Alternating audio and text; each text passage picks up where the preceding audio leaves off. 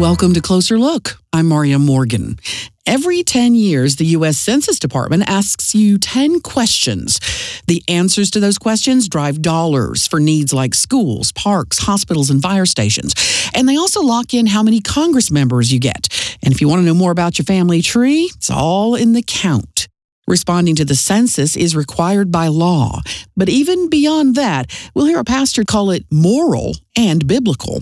But first, let's get some basics about the census from Michael Cook of the U.S. Census Bureau. Mr. Cook, welcome to Closer Look. Hi, Maria. Thanks for having me. I appreciate the opportunity to let your listening audience know 2020 census is easy, it's safe, and it's important, and it's not too late. People can self-respond all the way up into September 30th, but time is running out. We need people to respond to the 2020 census. What, legally speaking, is a census? You know, the census is right in the Constitution. Article 1, Section 2 states that everyone who lives in the United States should be counted and is required to be counted. For us, it's about counting everybody once, only once, and in the right place.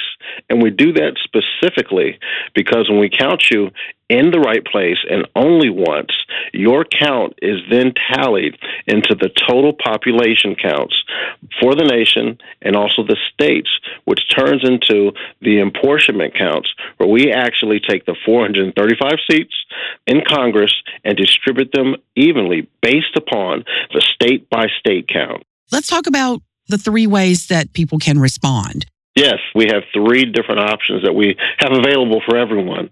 You can actually go to 2020census.gov and respond online. Back in March of 2020, when we first started inviting people to respond online, we sent to households across the country a census ID. It's a unique code for each housing unit, and they can use that code when they go to 2020census.gov and to fill out the form. But if you have lost your invitation, your census ID, don't worry about it. Just go to 2020census.gov, use the physical address where you lived on April 1st, 2020, and complete the form online. You can call our 1-800 numbers. The English number is 1-844-330-2020. And if you go to 2020census.gov, you can see the other 12 numbers in which we have people that can actually field conversations and calls and walk people through the questionnaire so that they can complete the census over the phone in their mother tongue. And also, as you know, in some communities across the country, we have individuals who don't receive mail at their physical address. And if you are that person and we've sent you a paper questionnaire in the mail, you can still use that paper questionnaire, fill it out, and mail it back to us, and we'll accept that response as well. Let's talk about the questions that the census asks and what they don't ask. You know, the census is only 10 questions, and it takes about 10 minutes to actually respond.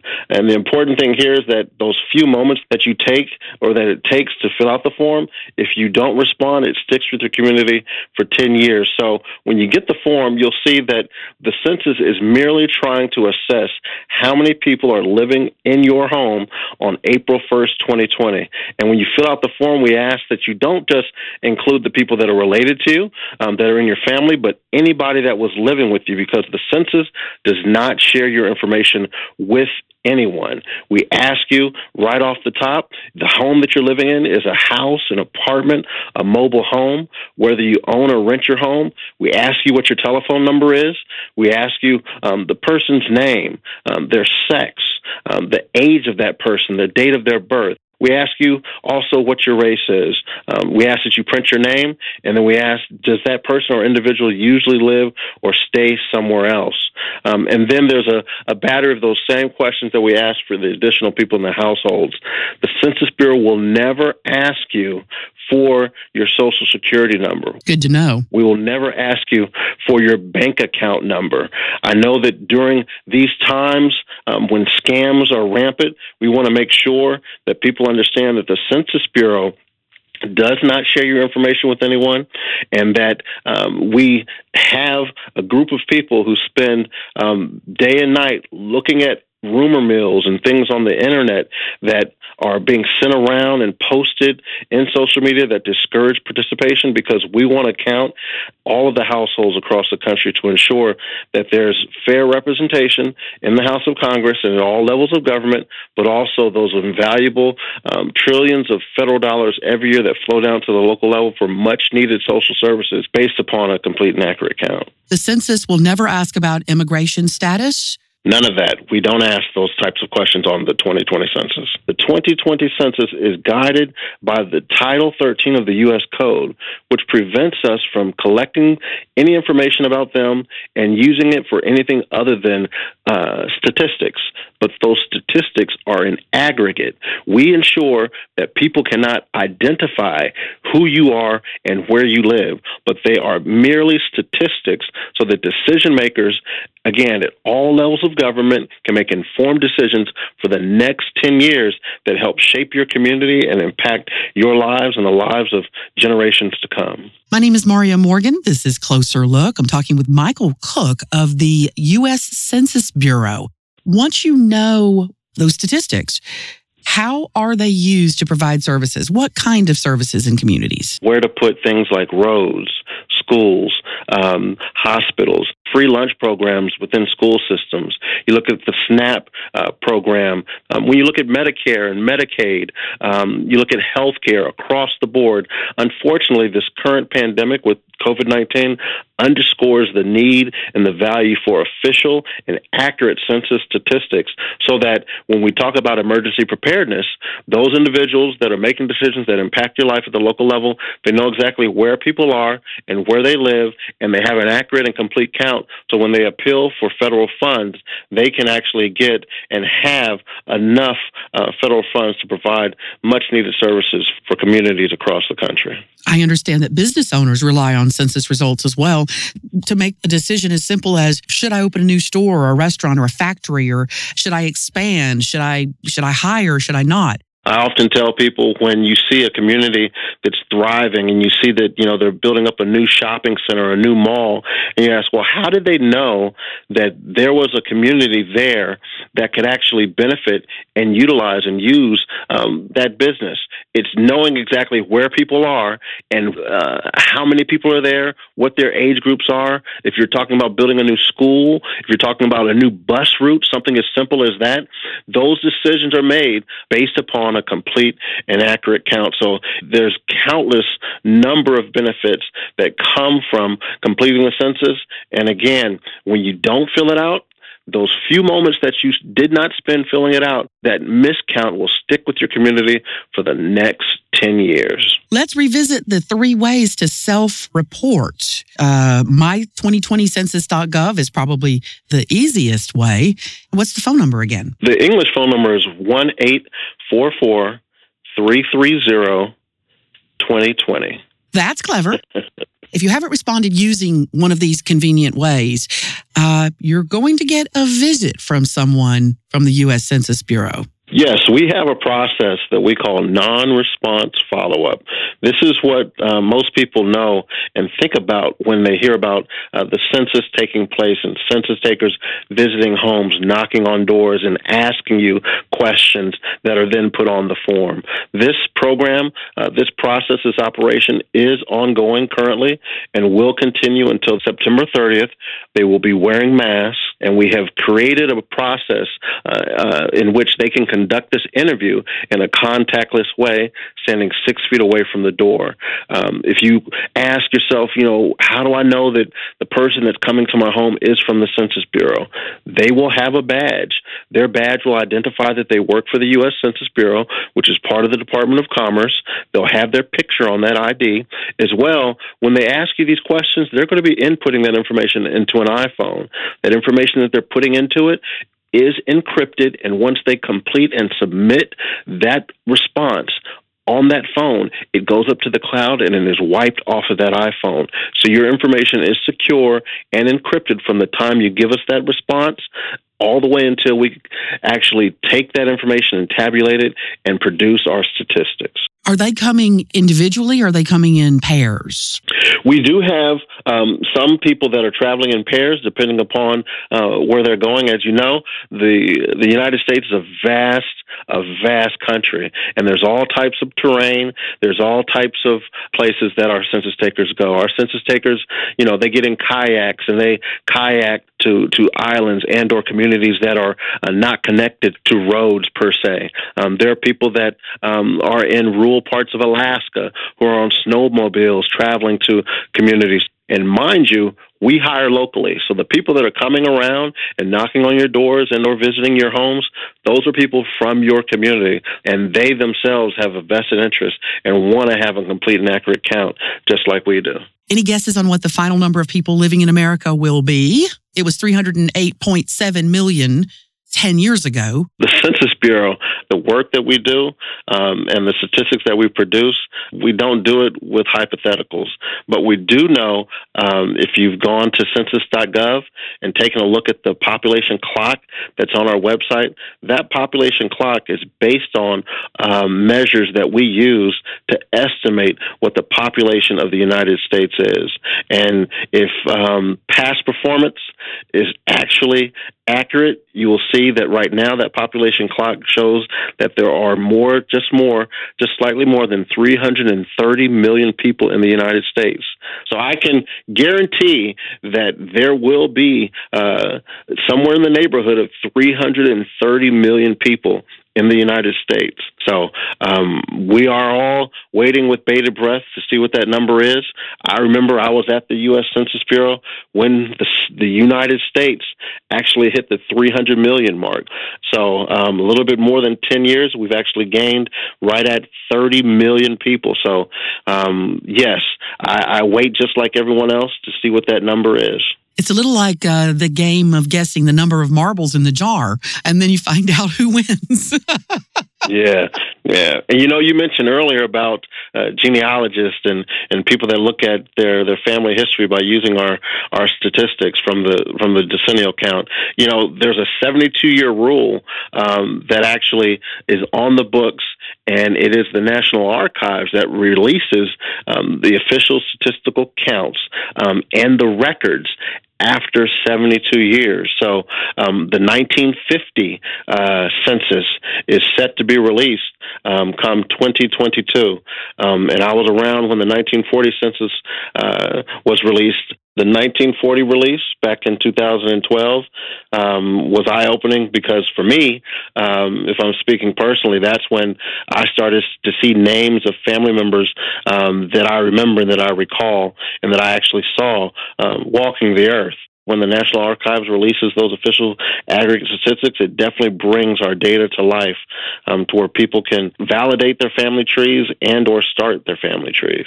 My name is Maria Morgan. This is Closer Look. I'm talking with Michael Cook, a veteran of the Census Bureau, someone who's seen the U.S. population hit the 300 million mark and beyond. I'd just like to make sure that everyone understands that the census, the 2020 census, is yours.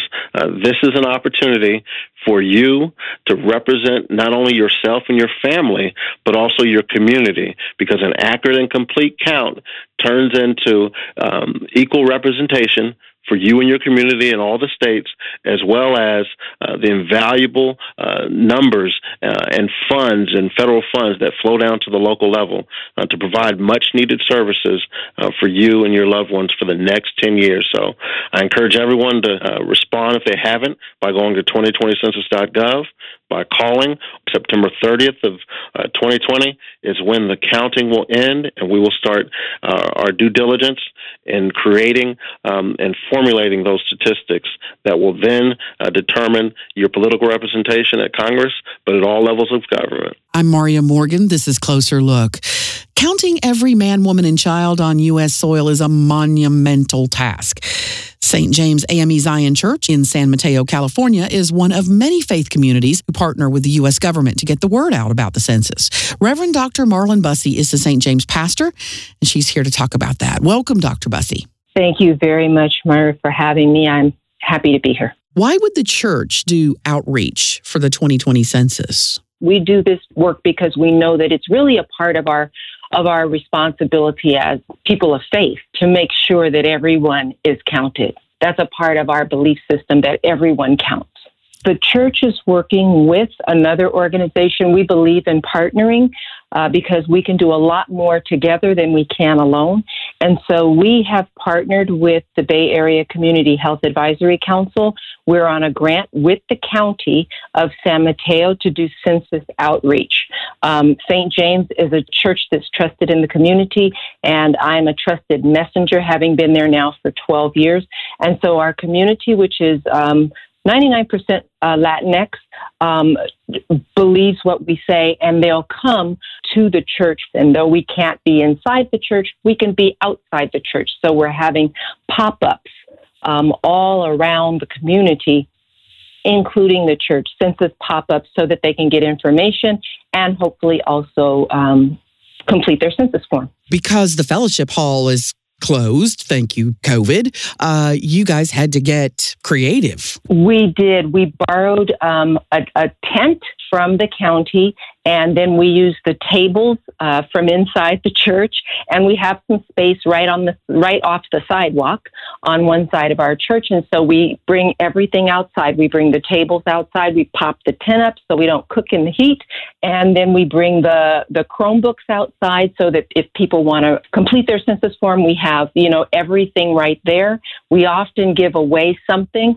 as an incentive to, entice them to come. So right now we're giving away bags of toiletries because people are out of work and, times are a little bit harder than usual. And so anything that they can get for free is a bonus to their budget. So we provide that. We're doing pop-ups all around the north central side of the city.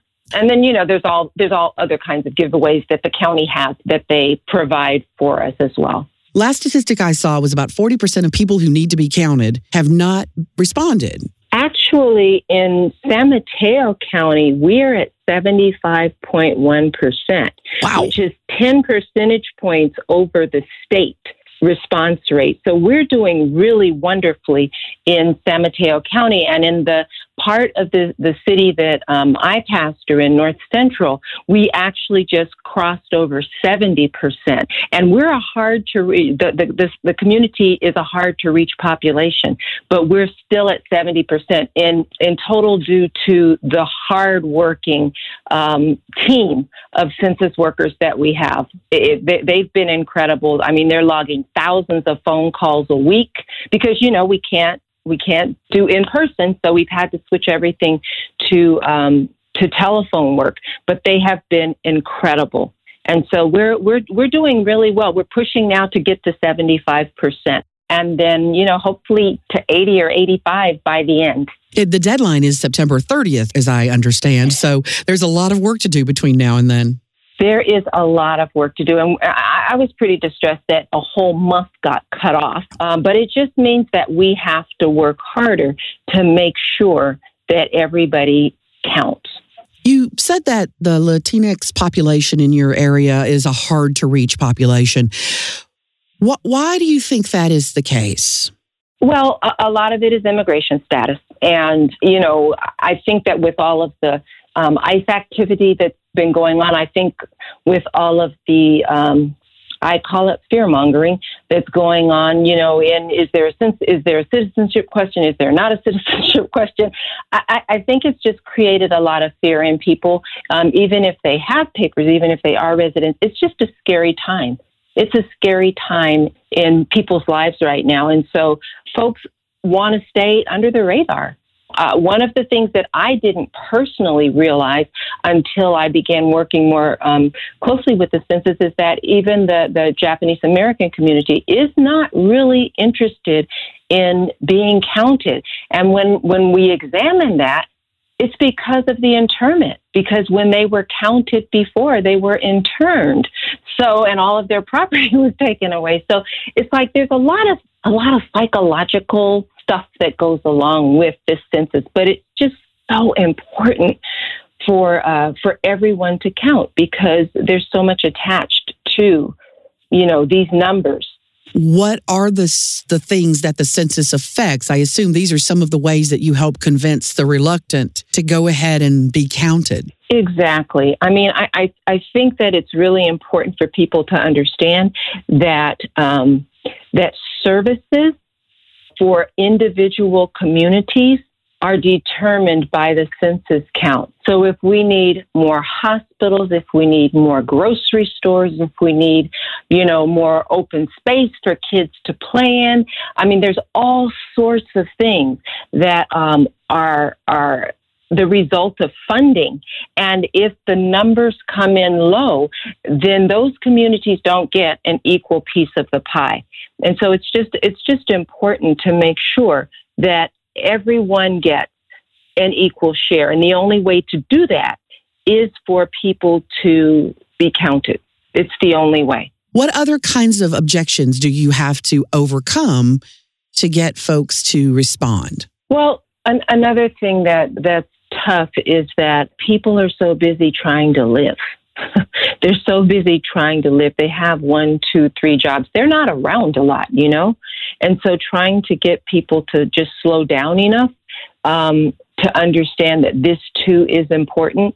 Sometimes people don't feel like it'll matter, and I think that unfortunately that's been reinforced too much, that people just don't feel like they matter. They don't feel like their vote will matter. They don't feel like this count will matter, that things are just going to be what they are. So our job, I think, as trusted messengers, is to say to people, it will matter if you take the time to do it. If enough of us take the time to do it, things will change because your voice will be heard.